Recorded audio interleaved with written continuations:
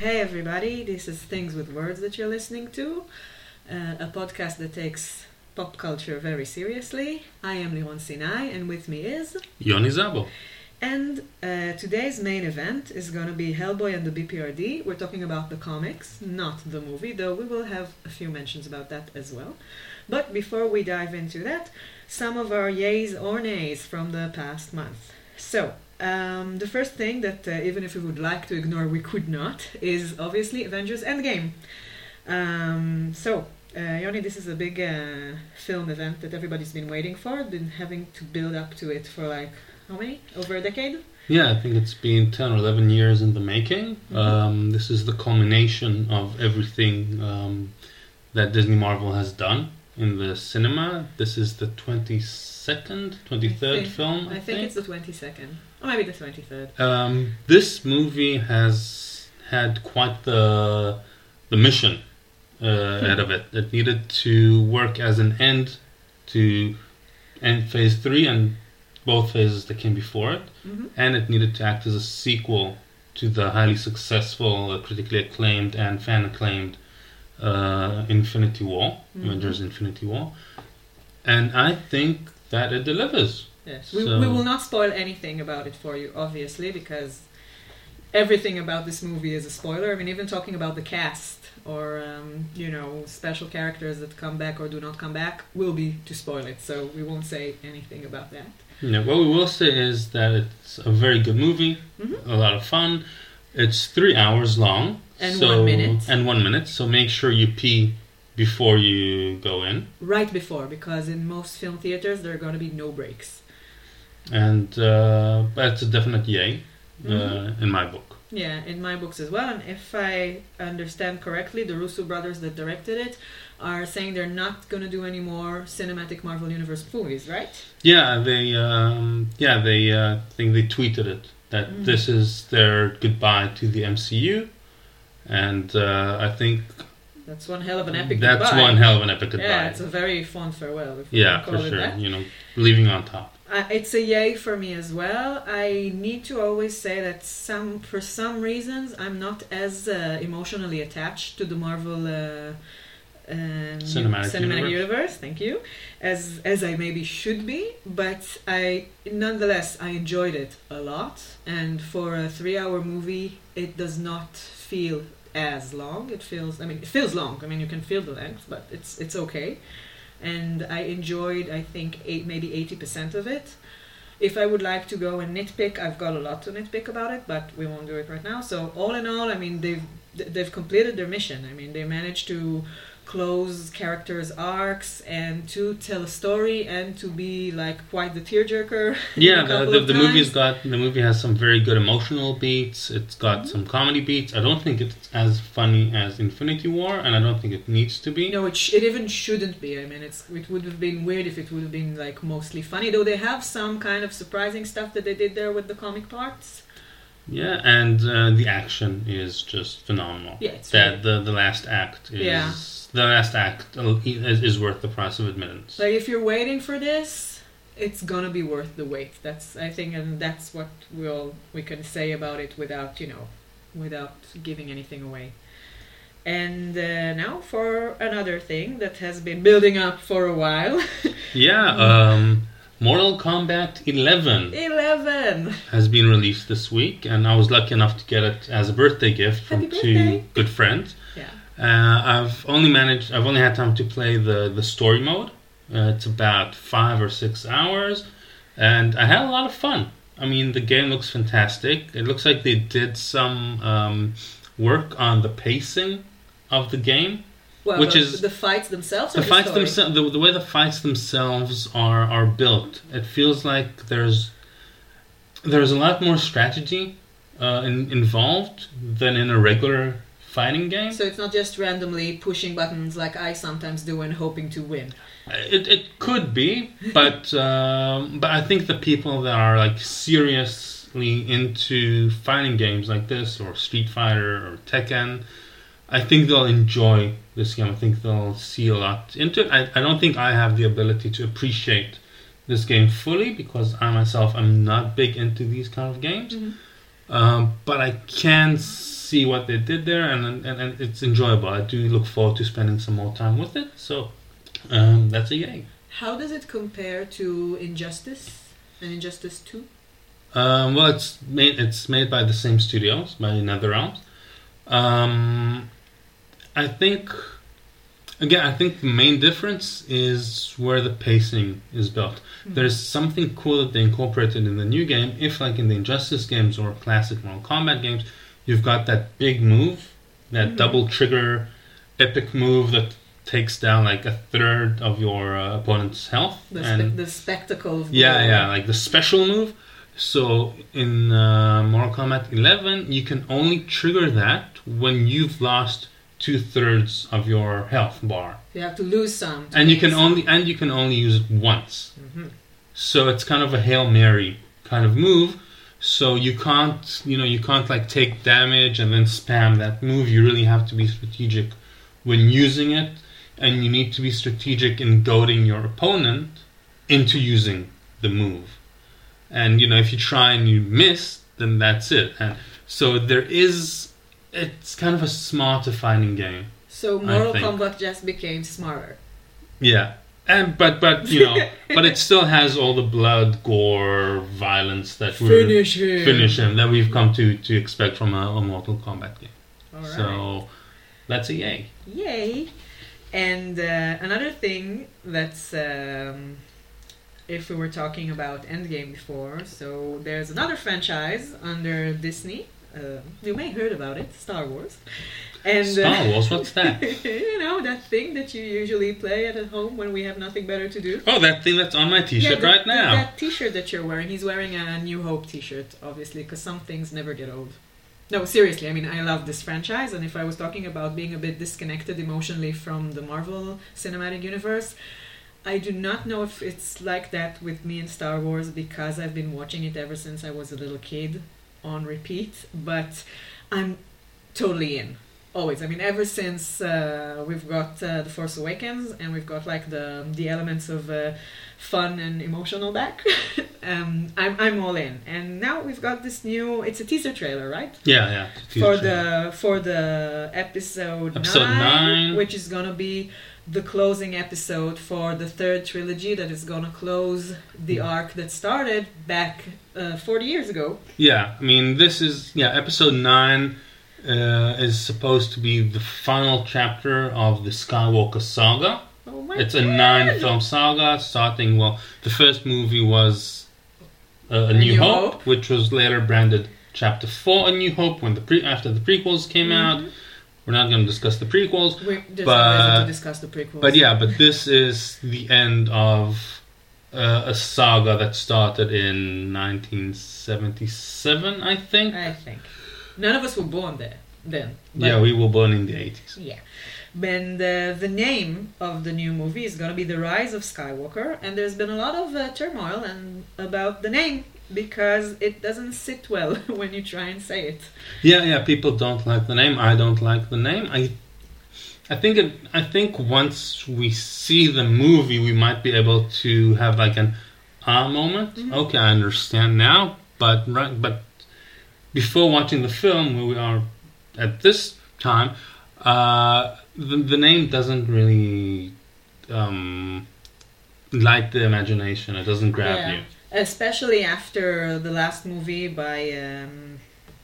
I forgot the name of the director. Oh my god, wait. Rian Johnson? Yeah. So after Rian Johnson took all this time and this challenge to talk about how the name is not important anymore and legacy is not important and let the past die, yada yada yada, and made Rey into this big heroine who is not of the Skywalker legacy. Not that to our knowledge. Yeah, as far as we know, but obvious. I mean, I hope. I hope she's not. I hope they're not gonna. The J.J. Abrams is not gonna, turn her into Luke's secret daughter or Kylo's twin or God knows what. So I mean, suddenly calling the last movie The Rise of Sky. I can't The Rise even of say it. Skywalker. The Rise of Skywalker. It seems like, why are we dwelling into this again? Yeah. On Empire, the podcast, they had a nice theory that maybe it's gonna be like a part and not a name anymore. I mean, Skywalker is gonna be like the new type of Jedis, and it's just something that you can become. That was my theory. I came up with that theory on another podcast that we record in Hebrew. Oh, so maybe Like, you're not going to have Jedi and Sith anymore. You're going to have Skywalkers, Skywalkers. and Rens, Skywalkers and Vaders. Maybe a Knights of Ren. Who knows? But we need to talk about the teaser also, itself. it's just to get back to the name. It's kind of confusing that the name is The Rise of Skywalker because, spoilers, Luke Skywalker dies in the previous film. But then we know that like nothing never dies because we have the laughter of Palpatine in the teaser. Yeah, which also divided audience already. I mean, because people are thinking, okay, this is like a good thing, or is this gonna be like the main villain now after we haven't heard and haven't seen him for ages and we're all over him? I mean, why? Yeah, it's funny. Like a lot of the criticism that the first film, The Force Awakens, got was that it was too much like A New Hope. Then it was an homage. Then the second film went too far the other way with breaking expectations, and it was perfect, but people hated it for some reason. And now with this movie and the Palpatine laugh, people are afraid that it's going to be a retread of Jedi again. So it's people like, are it's afraid like people, again. So people are always afraid that it's going to be when it's too similar, people are upset. When it's too different, people are upset. There's no pleasing anybody when it comes to Star Wars. The fans are saying, give me something new. But I want it to be exactly... I want it to be familiar, but don't let me realize that it's familiar. And like, ugh. So yeah, but anyway, I am super looking forward for the movie. I think we didn't see anything that can tell us, anything about the plot in this teaser. We did see Rey, panting a lot and like jumping in front of what kind of a ship was that? It was a TIE Interceptor, I think, and it was not Kylo Ren's. Oh, it wasn't? No, it was not Kylo Ren's ship. Kylo Ren has a different ship. And we saw Kylo running around being very angry. Yeah, we might have seen him attack Kylo Ren. We're not exactly sure. There's stormtroopers with jetpacks. Yeah, and we have the remodeling of the helmet with some red elements the reforging of Kylo Ren's helmet, which is interesting in contrast to the previous film, where the helmet was broken and it's all about forget the past. But here he's rebuilding the mask. Speaking of the past, we get to see a part of the Death Star. Yeah, but broken, so hopefully that's not going to be... I so hope they're not going to have another... I don't know, what's going to be a Death Galaxy I don't think we're going to get a super weapon in this one. But and also, just one thing. We were talking about Rey and whether or not she might be a Skywalker or not. I think she's not going to be a Skywalker. And I think the reason she's not going to be a Skywalker is because if this is the end of the Skywalker saga, you're not going to be able to have her in the next trilogy, in future films. Ooh. But if she's not a Skywalker, then you can continue her story. And I think they've already spoken about the fact that some of these characters are going to be in future films. Oh. Yeah, which would make sense. I mean, you've got this franchise, you've got these characters that are so popular and so well loved by now in Rey and Poe and Finn. Mm-hmm. You're gonna want to do another trilogy just with these characters. Actually, this is really reassuring what you just said, if it's gonna happen, because I really loved The Last Jedi, and I know that Rian Johnson is gonna do the new trilogy.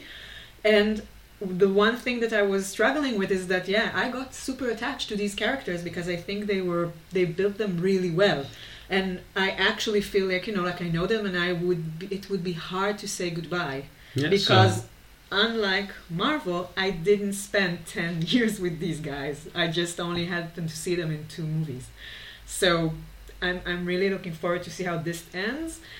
And hopefully, it will be like a big closure that will lead us to the new Star Wars phase. Can we say that? Yeah, I guess we can. All right. The new saga, the new arc, the new mythology of Star Wars. And from Star Wars to Star Trek. Yes. The second season of Discovery just ended. And I watched it. I enjoyed it very much. I think they did a lot of very smart things about it, with it. And I'm not going to spoil anything, but I think they did something in the last episode which was very, very, very smart. And it gives them a lot of freedom going into the third season, which we've already... I think it's already been confirmed that there is going to be a third season. They're not getting cancelled. No, they're not getting cancelled. Okay, good. There's going to be a third season, and so I'm really looking forward to the third season to see what they do and where they go from where they've just where they ended it. And I know some people don't like it very much because it's too different and too heavy toned in comparison to the older series of Star Trek. So where do you place that? Well, it's interesting. First of all, it's very different to every other Star Trek that we've had, and in this iteration, this series doesn't focus around a crew or a captain. The hero, Michael Burnham, played by Sonique Martin Green, is a crew member, and she is the distinct hero. The story is her story, and it's an ongoing story, which is something that is very different to Star Wars. We were used to Star Trek. We used to Star Trek being very episodic. Episodic and very ensemble-like. Yeah, each character gets their own episode. Sure, Picard would get most episodes or more episodes than anybody else, but Riker would get an episode, Data would get an episode, and here the focus is very much on the one character and it's his story. Everybody else are like the secondary characters, and also the tone is very different to the utopic tone of the original Star Trek The Next Generation, even Deep Space Nine, being a darker show, it still had that aspiration of idealism and the Federation being something like utopia. Yeah, like celebrating the human spirit and some kind of... Yeah, and the way I see it, the way I place Discovery is a prequel. It takes place 10 years before the original Star Trek. So it's just that we haven't reached that point yet. They're at war, right? The first season is war, so the Klingon War. So it's not going to be that utopian vision of a perfect future that we're used to. It's not going to be... I forgot his name. The guy that... No, the guy that did the... Yeah, I don't remember the name now, but the guy who invented Star Trek and everything is his vision. Yeah, so it's not his vision yet. I can't believe I'm blanking on the name. Anyway. It happens to the best of us. It does. But it's like, it's the chaos that and the storm that comes before. Exactly. That utopian thing that's going to be delivered from this mess, right? Yes, exactly. So that's a yay. That is definitely a yay. Strong recommendation from me. Watch the second series of Star Trek Discovery, and I'm really looking forward to the third season. And if we're talking about things that are coming to ends, now we're talking... Gene Roddenberry. There. Yeah, that's it came his back. name. The moment we moved on, it came back. Gene Roddenberry. Thank you. It's like if you need something, you have to let it go, and then it comes back. Yeah. Comes back. Yeah. That's what love is. Yeah. Love. And you love Star Trek Discovery. I love Star Trek Discovery. I love Star Trek. Yeah. So, and on another note, so like I was saying, this is a comic series that I love and is coming to an end soon. I think we only have 3 single issues left before its ending. It's called The Wicked and the Divine, and it's by Jamie McKelvey and... Kieran Gillen. Yep. And with the colors by... Matt Wilson, who has been just nominated for Eisner. Yeah. On his work on that, and we said Paper Girls.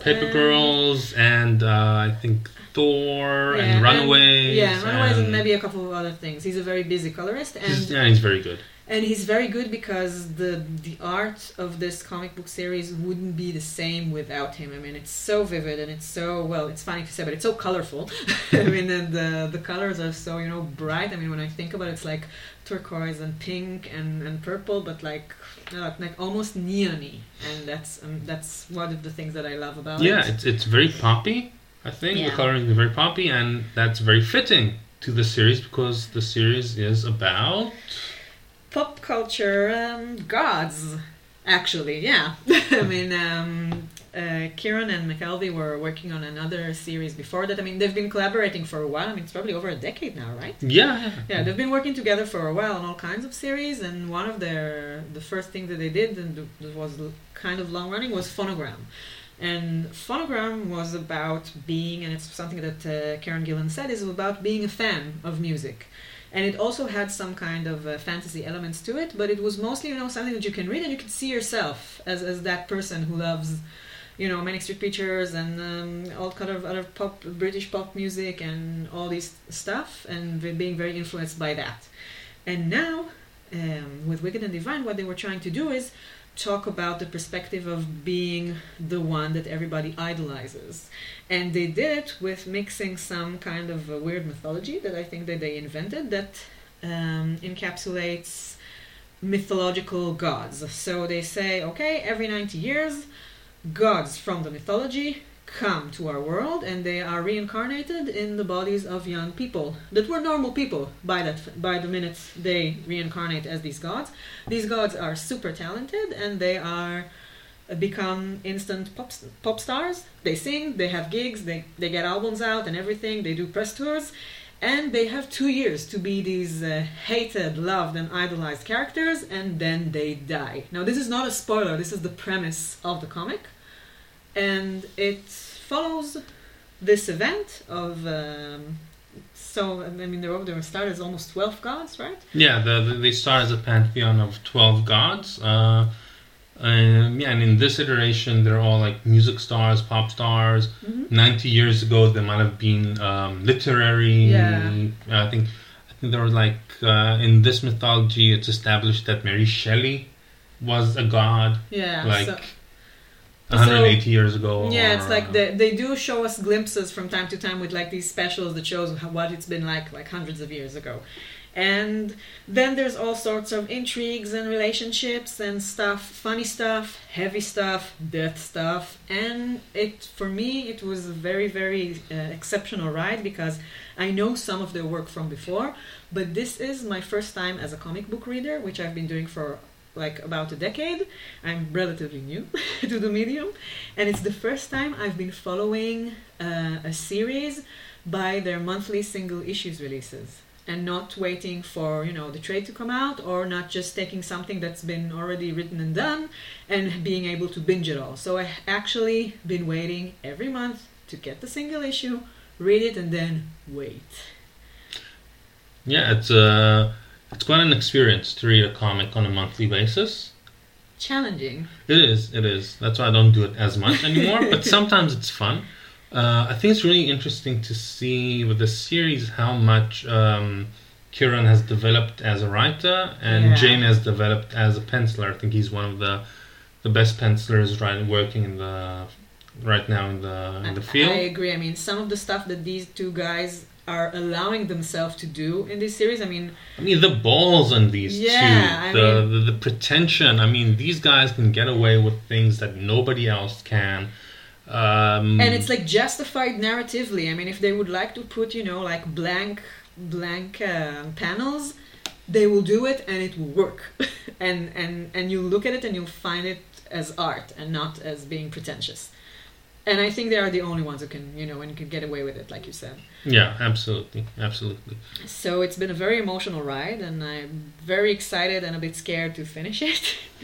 And I don't want to talk about it too much because I can go on forever, so we were probably gonna do a special main event about it when the series ends. But it's a definitely yay. I mean, I'm sad that it's ending, but I'm also very, very happy because then I'm going to be able to read it all from start to finish And they're also already currently working on other projects. I think Jamie may be supposed to be sometime developing his own solo project. Yeah, and Kieran just started a new series called Die, as in a game dice. And the concept is, it sounds a bit like Stephen King's It. Mm-hmm. It's about kids who role play and something happens to them as kids and then it comes back to haunt them as adults. And as the series goes, we learn about the thing that haunted them as kids, and it's cool. It's cool. Well, it's got something like 5 issues out, right? Yeah, 5 issues have been released, and I'm looking forward to that series. So at least I know I have something the minute that Wicked and Divine finishes. And from a series that is close to its end to a series that has ended. Just ended this week. Mike Mignola has started the first issue of Hellboy. Came out 25 years ago. And this week saw the final issue of BPRD, which is the end of an arc of a story that started with the first Hellboy comic 25 years ago. So it's not every day that a series that has been going on for this long and has been the vision of a singular artist comes to an end. It's quite the event. And I've been reading Hellboy comics for, I guess, about 15 years now. I've read them all. I've read them more than once. I've actually started reading them recently again while following the Hellboy Book Club podcast, which is a very recommended podcast. It's by 3 guys who read the comics, talk about them. Then the following episode they'll read listener feedback, discuss about that, move on to the next comic. It's just very well done. It's a lot of fun to listen to. Kind of feels like you're sitting with a bunch of friends and just talking over a beer about comics that you like. It's like a recap, but better. And they also bring all this, information and all these small, yeah, like about the mythology and all these. Like the best thing about it is they'll go and like Google all the references that I'll always tell myself, oh, I should Google this. Oh, I wonder if this name is real. Or I wonder about this event in history. Is it real or made up? And they'll do that. And so it kind of enhances the experience. Mm-hmm. Feels a bit like you're reading it with the narration. Yeah, with the narration and with like people who've done like their homework properly. Yeah, so highly recommended. Mm-hmm. And for people who don't know what Hellboy is, Hellboy is a comic book series, as I said, created by Mike Mignola. It's about Hellboy, who's a demon that was summoned from hell during the Second World War by Gregorius Putin with the aid of the Nazis in order to help the Nazis win the war. But something went wrong and he was found by the Allies and he was taken in by a British professor who raised him in the States. And he grew up to be the world's leading paranormal investigator expert. In the BPRD, right? And yeah, working out of the BPRD, which is the Bureau for Paranormal Research and Defense. The series started around him, and then at some point he leaves the BPRD, and the BPRD spins off, and from there it's like an epic tale of destiny and prophecy and gods and monsters and self-discovery and humor and sacrifice and just everything. Yeah, it's everything. It's sort of horror because it's got lots of gore in it and they deal with horrible things and monsters and evil and overcoming evil and evil from within and evil from without.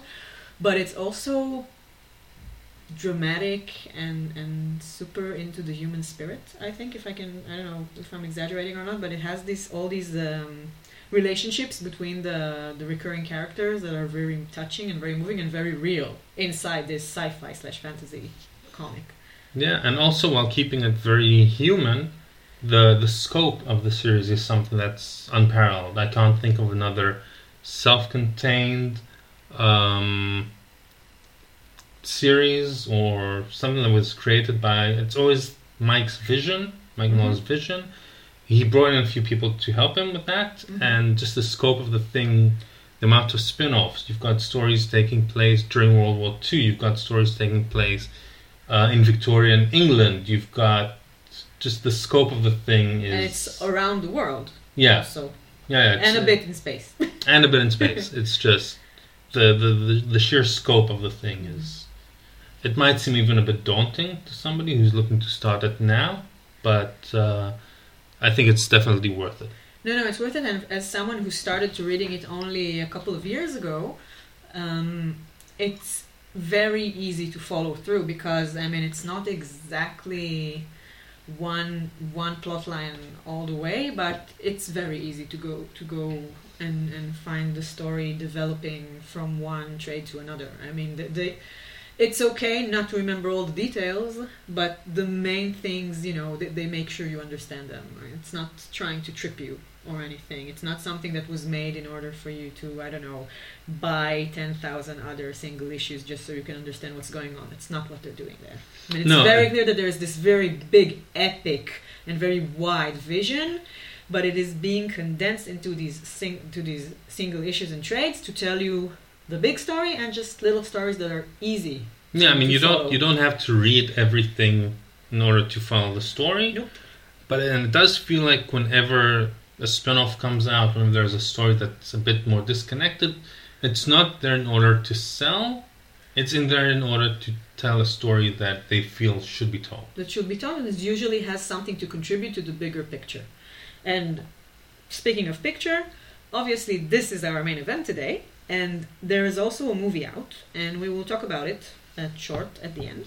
But we wanted to focus on the comic because, well, it's so much better than its latest film adaptation by Neil Marshall. So, the first thing we want to talk about is our favorite characters. And, this is going to be spoiler-free this time because...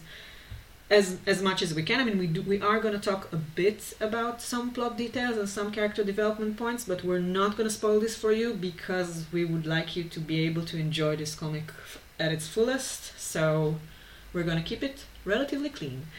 And so, favorite characters. Mine... Oh, wait, I think we should talk about yours first. Oh, we should talk about mine first? Okay. Yes. So, my character is... surprisingly enough, not the character of Hellboy, the titular hero of the story, but of Abe Sapien. People who haven't read the comic and might have seen Guillermo del Toro's movie will know Abe Sapien as the Fishman. Yep. Who kind of looks like the guy from Shape of Water. Yeah. It's the same guy, right? I mean... It's the same actor. It's the same, yeah. It's Doug Jones, who's also in Discovery. Yeah, who also plays kind of a fishman in Discovery. It's not exactly a fishman, but yeah. He looks like a fishman. He kind of looks like a fishman. Yeah. But his first depiction of a fishman was Abe Sapien in the Guillermo del Toro movies of the Hellboy universe. Yeah, and I think the reason I like Abe Sapien so much is he kind of starts off kind of like Hellboy's sidekick. Mm-hmm. In like the first few issues, but then as the series goes on, I think he might be the character that over the arc of the story changes the most. He gets his own spin-off at some point. I mean, yeah, at some point, yeah, he takes like he gets his own series. At some point, he takes like more leading role in the BPRD, and he goes through phases of his character. He learns things about himself and they affect the way he behaves, and he's just such a fluid character, but like every time he changes it feels very earned and it feels very believable. It feels so human for exactly. a character that looks like an amphibian that walks on two legs. Exactly. I think he's just the most human feeling character, and I think it's very easy to sympathize with him.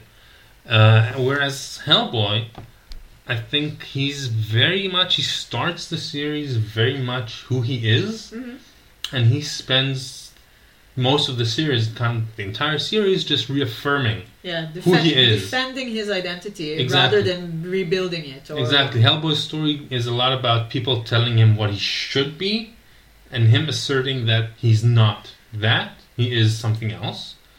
Whereas, and so Hellboy doesn't change a lot over the story.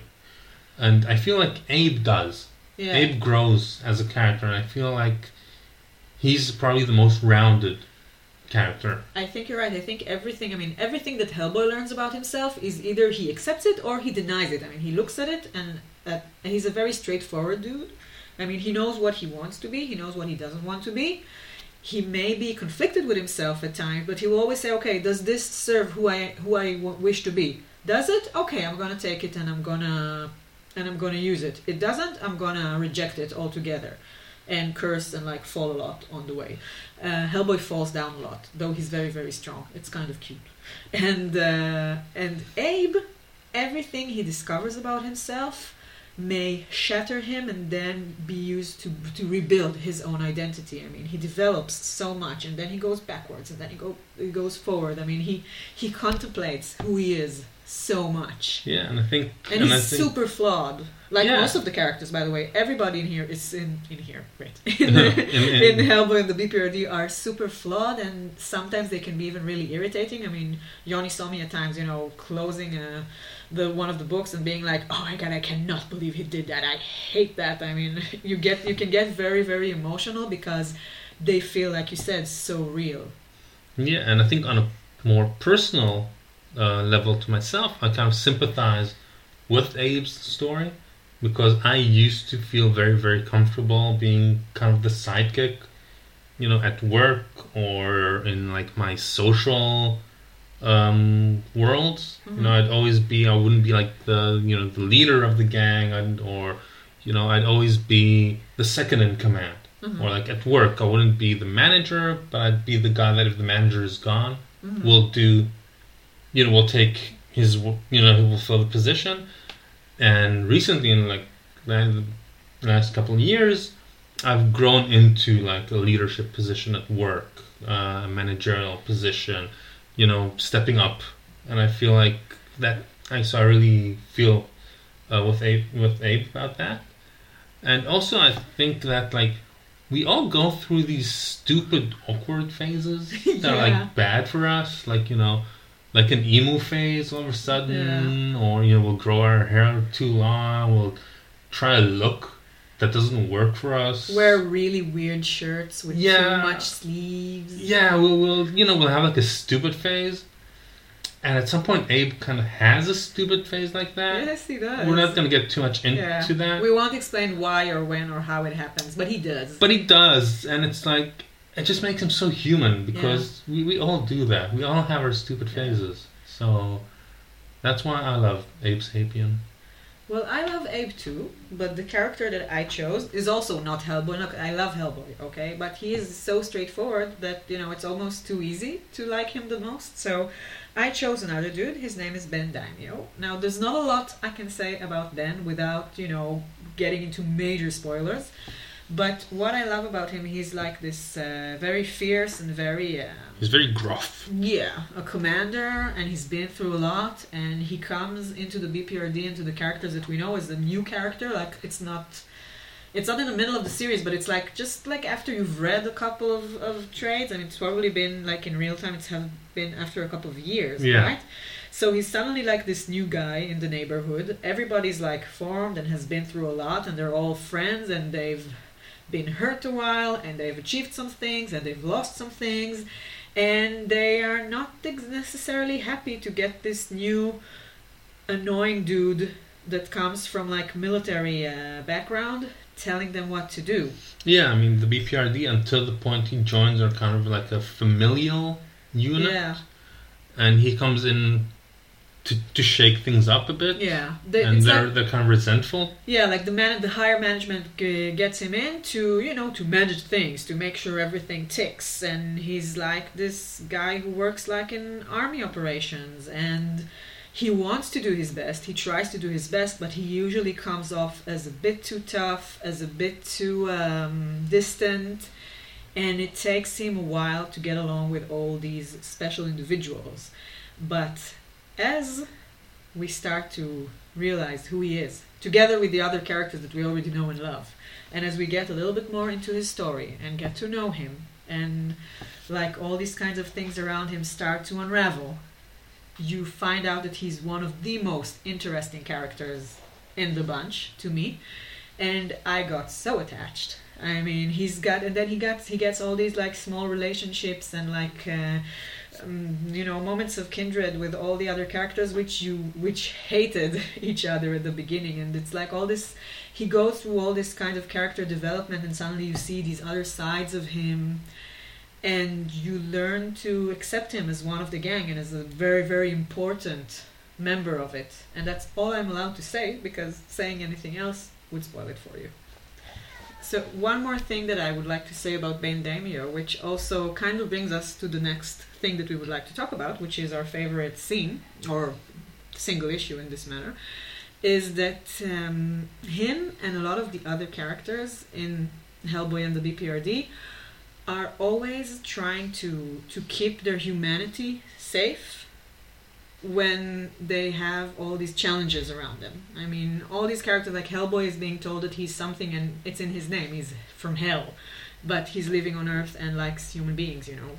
And Abe doesn't know who he is, and Kate, that we haven't talked about too much, has got, you know, literal fire in her.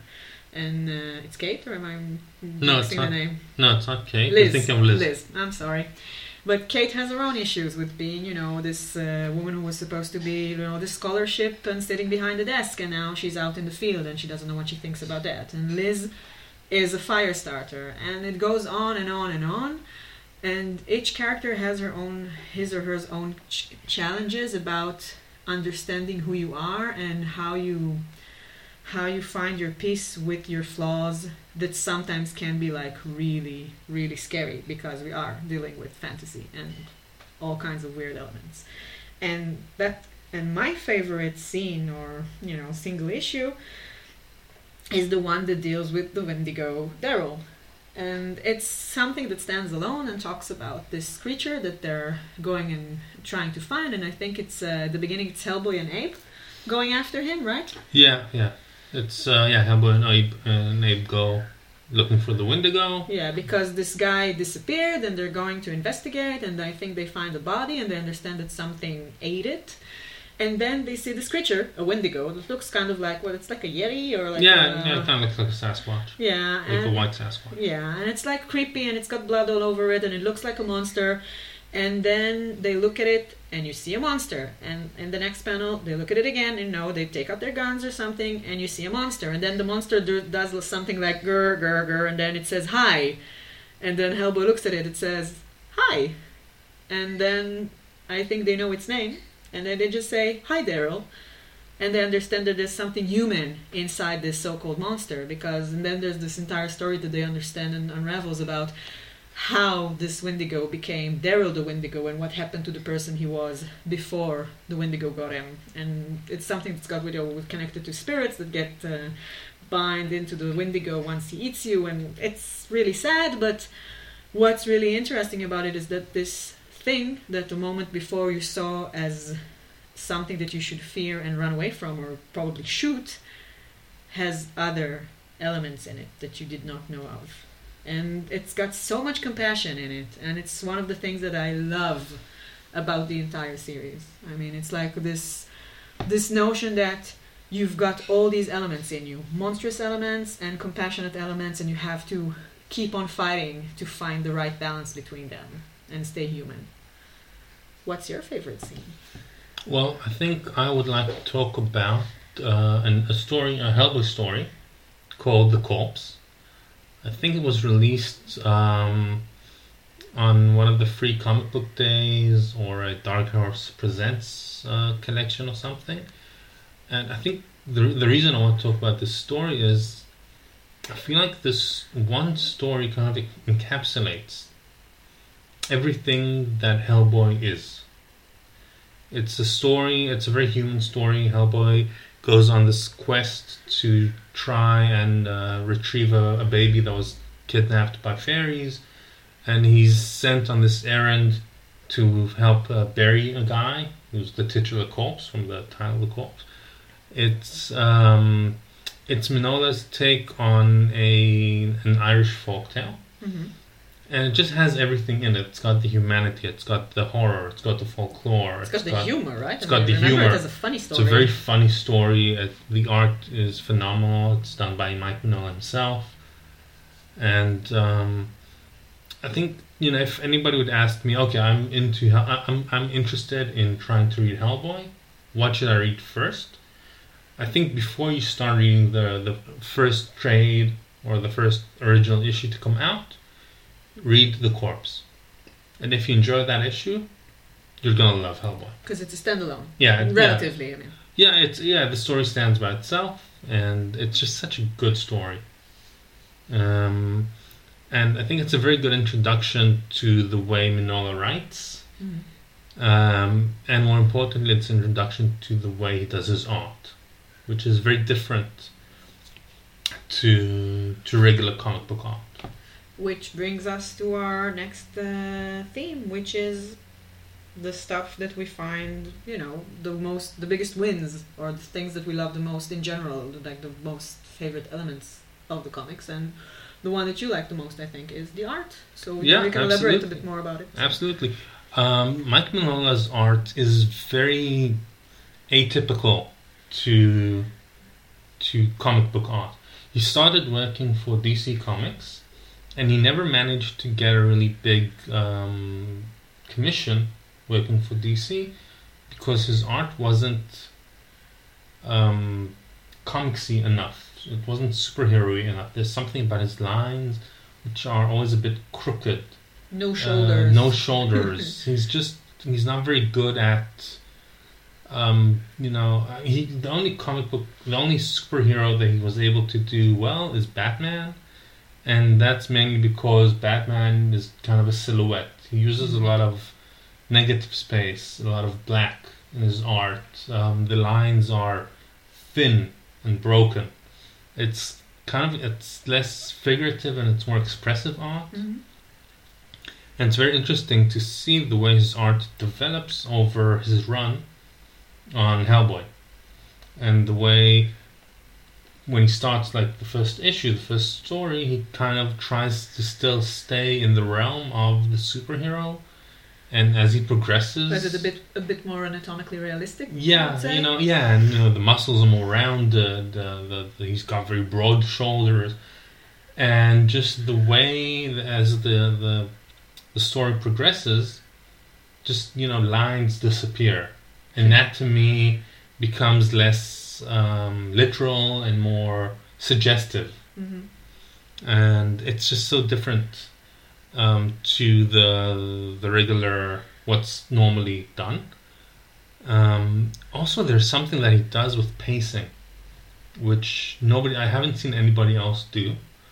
And he'll between the comic panels of the story, every now and then he'll place like a frame with architecture or an animal or some sort of landscape, some sort of like figurative element, and it's kind of there as like a pause or a break or just something to add to the atmosphere. It's like an atmospheric shot in a movie that doesn't add anything to the narrative. Exactly, it doesn't add anything to the narrative. It just kind of slows down the reading. The way that he can control the pace that you read the comic, because a comic is very easy to read very, very quickly. Yeah. But then he'll give you like this like beat. It's like a breather. Exactly. That will slow you down for a second, and then you keep on. And it's just something that I haven't seen anybody else do, and it's just something that's very interesting. And I think another very cool thing that is done in the what's known as the Mignolaverse, which is what people call the Hellboy, BPRD, and all those comics. Ape Sapien, BPRD, all the comics, 1940s. Exactly, all the comics that take place in that one universe.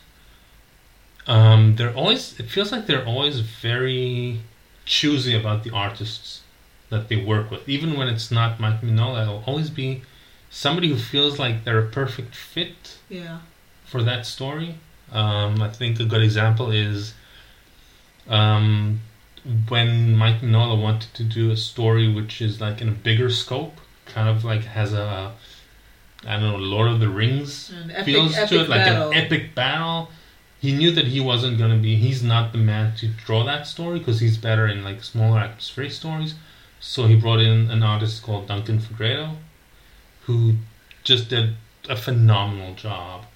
And we've just had so many constantly good different artists working in the Mignola-verse that it's always a pleasure. Some of them came on and became regulars and even created characters, right? I mean, he was able to, so-called let go in a way. Yeah, he was able to let go, both with the art and with the writing duties. He's collaborated with a lot of fantastic artists like Guy Davis, like John Arcudi. John Arcudi on writing, and always it feels like it's there to serve his vision, and so I think that's definitely like one of the high points, the art and the craft. And like him remaining like this, director, or like this super, guy who oversees like the art it remains his vision, but he, lets other people come in and, and add some of their flavor and their artistic traits. And the other side of that is about, and that's what one of the things that I really enjoy, is the way he encapsulates folklore. And when I say folklore, it's like all these kinds of weird and different myths and legends, and some of them are also literature stories from all over, and he somehow manages to combine them all together and still make it feel like it's part of the same world, part of the same storytelling, and it also remains very, very I don't know if it's true to the source, but it seems like it. Like he's very, very respectful to the source material. It never seems like he's having a laugh or, just borrowing things to make his story more interesting. It seems so relevant and so accurate that it just sits there and everything fits together like this huge tapestry. And you have stuff from Russian folklore, like literally the Baba Yaga is there. And you have some elements from Lovecraft stories, sci-fi stories, which has like some very, very strong core elements into Hellboy's story from the get-go.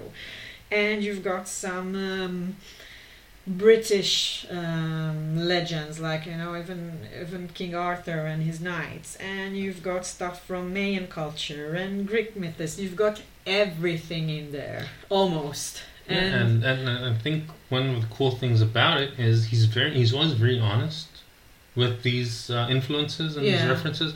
If at some point he wanted to create a kind of Conan the Barbarian type of character, so he called him Howards, which is a homage to Robert E. Howard, the person who wrote Conan the Barbarian. Yeah. So he's always very honest and very giving.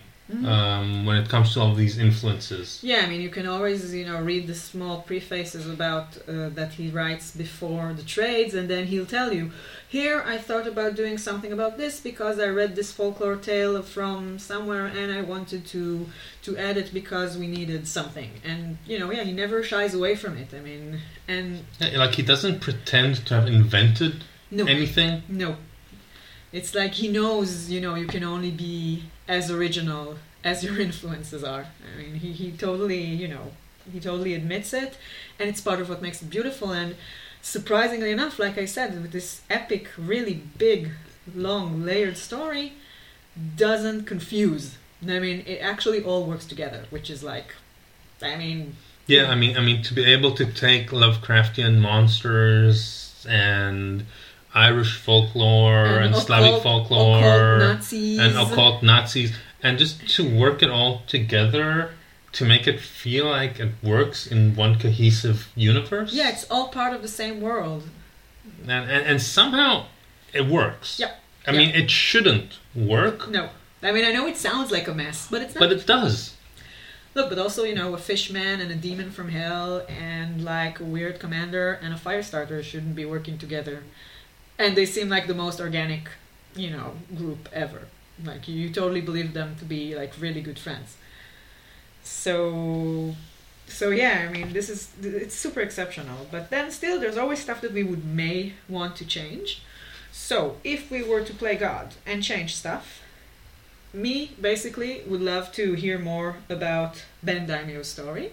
Like I said, I'm a bit one-track minded in this in this podcast today because I loved this character so much, and I felt like I could get some more of him, and I wish they would give me some more. And I haven't read the entire thing yet. I mean, I have length to go. I think I've been like to half or like 2/3 of the entire Mignola-verse comics, but I feel like there's something missing with this character. I mean, as much as he's developed and done things and things happened, I could have gotten some more Ben Daimyo and I would be satisfied. Yeah, well, who knows? You might get that in the future.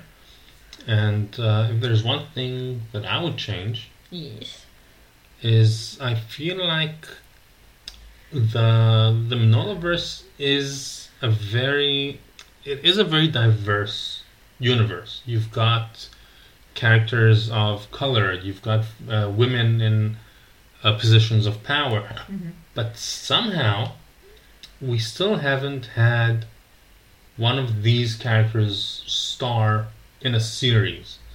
Now I know that might sound kind of funny when the demon guy has a series and the fish guy has a series, but somehow and the fact that and the lobster guy, which is not really a lobster guy, but he's there's not, yeah, this guy but, from the 40s who but gets the a fact, series. yeah, but like the other people who have series are, a white guy and a white guy and a white guy, and somehow like Liz, who's a very important character, and she's been around from the first issue. She never got her own series, and she's super interesting. And she's amazing. And so we've never had a series set in the Hellboy universe starring a woman or starring a person of color. And we do have these characters. And these characters do exist in the world, and they're fantastic characters. And I would just love to have more series focusing on these characters. And, seeing how they view the universe and getting to know them a bit better. Which is also relating to our next and last subject, which is, well, we don't have a lot of cringy things about Hellboy and the BPRD because it's such a big yay for both of us. But we had to, try, because a format is a format. So the thing that kind of cringes me out is that they do not have any female writers in Hellboy and the BPRD ever. And like we said, this is something that's been going on for 25 years now. And they do have a woman who's an editor, if I remember correctly. But there was never an artist or a writer who's a woman to be collaborating on this one. And that's sad, because like Yoni said, there are great female characters, and they are written like, fully round, normal characters. They're not there just to be, eye candy or these kind of love interests or victims. No, they have their own stories and their own arcs, and they're amazing. So why not do that with the collaborations on the comic itself? Yeah, I mean, not only that, but there are some great, fantastic, phenomenal women working in comic. So yeah, I mean, the series is like super totally ending, but I guess we're gonna have, some kind of spin-offs, some new spin-offs maybe coming out later. So maybe then we'll see some women writers, I don't know, or artists. Yeah, hopefully. I hope. Yeah, I mean, the fact that the last issue of Hellboy and of BPRD came out doesn't mean that we're not going to get any more Hellboy comics. There's a Hellboy series called Hellboy and the BPRD, which is kind of like a prequel series. They're currently telling stories set in 1956, I think. So we've got a lot of decades to fill. Yeah, so I mean, there's a lot of gaps to fill, and there's a lot of other interesting characters that might get their own miniseries here and there. So I'm really hoping to see some women get series like that, like these, and I want to see them written and drawn by women. And your cringe kind of moment, which wasn't exactly a moment, it was rather long. Well, we promise we will talk a bit about the movie. Yeah, yeah, the movie. Yeah. The Hellboy movie came out this month, and I can't say that I had a lot of expectations towards it. Yeah. Just from the trailers. Now, I love Hellboy. Like I said before, I've read the comics many times before. I've been following the series for about 15 years now, I think. For Purim, which is kind of like the Jewish equivalent to Halloween, I even dressed up as a BPRD agent. Yep. So nobody can blame me of being a hater. I went into this movie really hoping to love it. I think we both super lowered our expectations. We super lowered our expectations just from the trailers, because it felt to me like, from the trailers, I felt like they were trying to do too much in too little time, and unfortunately my ill premonition came true. Yep. The Hellboy movie is not a good movie. That's not to say that I did not find it enjoyable. At times. At times. It has some fun moments in it. The But action sequences were really good. Yeah, but overall the pacing was off. The characterization was off. Yeah, the CG wasn't... Nah. It was kind of cringy at moments. The after credit scenes were good. Yeah. Those I liked. Yeah, they were really good. But overall, not a good movie. It's David Harbour doing Hellboy, and he was okay. I mean, he was very different from the Roald Perlman depiction, but I think he was fine. I mean, the acting wasn't bad, but it's like I don't know. The script was problematic. Exactly. I don't think the acting was bad. I just think the characters weren't written well enough. Yeah, it's like they didn't give them enough to work with. I mean, Mila Jovovich is playing the Blood Queen, which is a very, very fierce villain in the comics. And she was reduced to this woman who needs a big, strong man, and she started really interesting, but then it was it was just oversimplified. Everything was oversimplified, I think. And super, detailed with too many plots in the same one altogether. So too many things happening in one movie, and so much exposition just to keep the audience following the semblance of a plot, which is paper thin. And and also there was kind of a bit of a downer around the movie.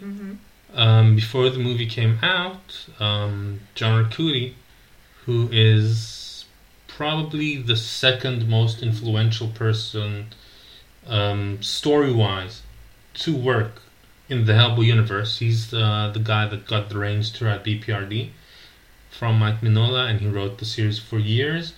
He was responsible for the creation of Ben Daimio, which Dylan talked about before. Yep. At some point he tweeted something about he asked people to stop tagging him about the movie, in relation to the movie, because he said that he has nothing to be happy about. He has nothing to celebrate in relation to this film. Yeah, and then I think Guy Davis was the artist who created Ben Daimio, who was in the movie. Ben Daimio, the character. Yeah, not Guy Davis. Also said something to the same effect. Now I think, do you remember them getting a credit? Nope. No, they didn't get a credit at the end of the film? I remember looking, but I didn't see. I mean, if you go to the IMDb movie page, you do not see them credited as writers. You only see the screenwriter, which is Andrew Cosby, and you see Mike Mignola, who's the creator of the comics, but you do not see their names, not in the IMDb, and I do not realize we were looking for their names on the credit roll, and I didn't see it then. And so that is kind of upsetting. Yeah. That, this world that had so many strong and important collaborators in it. And it's a creator's own comics. And it's a creator's own comic, yeah. So somebody like Mike Mignola, it's not DC, it's not Marvel, it's a person, it's Mike Mignola. And for some reason he decided to take full credit for other people's work, or, work that was done in collaboration with Yeah. other people and not give them the credit. That kind of soured. That kind of soured me towards the movie Yeah. and a bit towards the Minoloverse. But still, it's just such a good comic that Yeah. I'd still strongly recommend it. And we don't know what really happened. I mean, maybe they did reach out to them and wanted, but they just didn't like, I don't know, the idea of this other film adaptation. So they refused to be part of it, and maybe, but then didn't got credit. We do not know what happened Exactly, because yeah. I don't remember Mike Mignola talking about it. The only guy who Not only that, but John Arcudi said in his original post that he was planning on writing that he would something elaborate longer. something. Yeah, he would write a longer post elaborating, and he never did. Yeah, that never happened. That never happened. So we don't really know Yeah. what happened. Maybe they paid them off. Maybe it's okay now, but they're just, I don't know, not very happy about it. The only guy who talked about it like in public was David Harbour, who was like portraying the character that he's doing in Stranger Things, being like the good guy.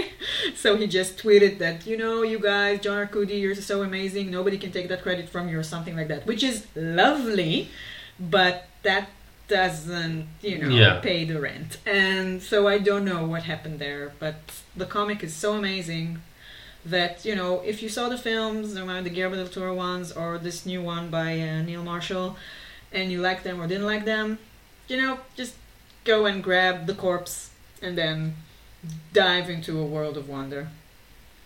Yeah. Yep. So, I mean, if you were wondering, Hellboy is a big yay. Oh yeah, absolute yay. Yay! And this is also a wraps on this episode. So you can always find us on iTunes and any other podcast application, and you can follow us on Twitter at it's Sinliron, because it's my own Twitter that became the podcast Twitter. And feel free to tell us what you think, and we'll see you next time. Bye. Bye.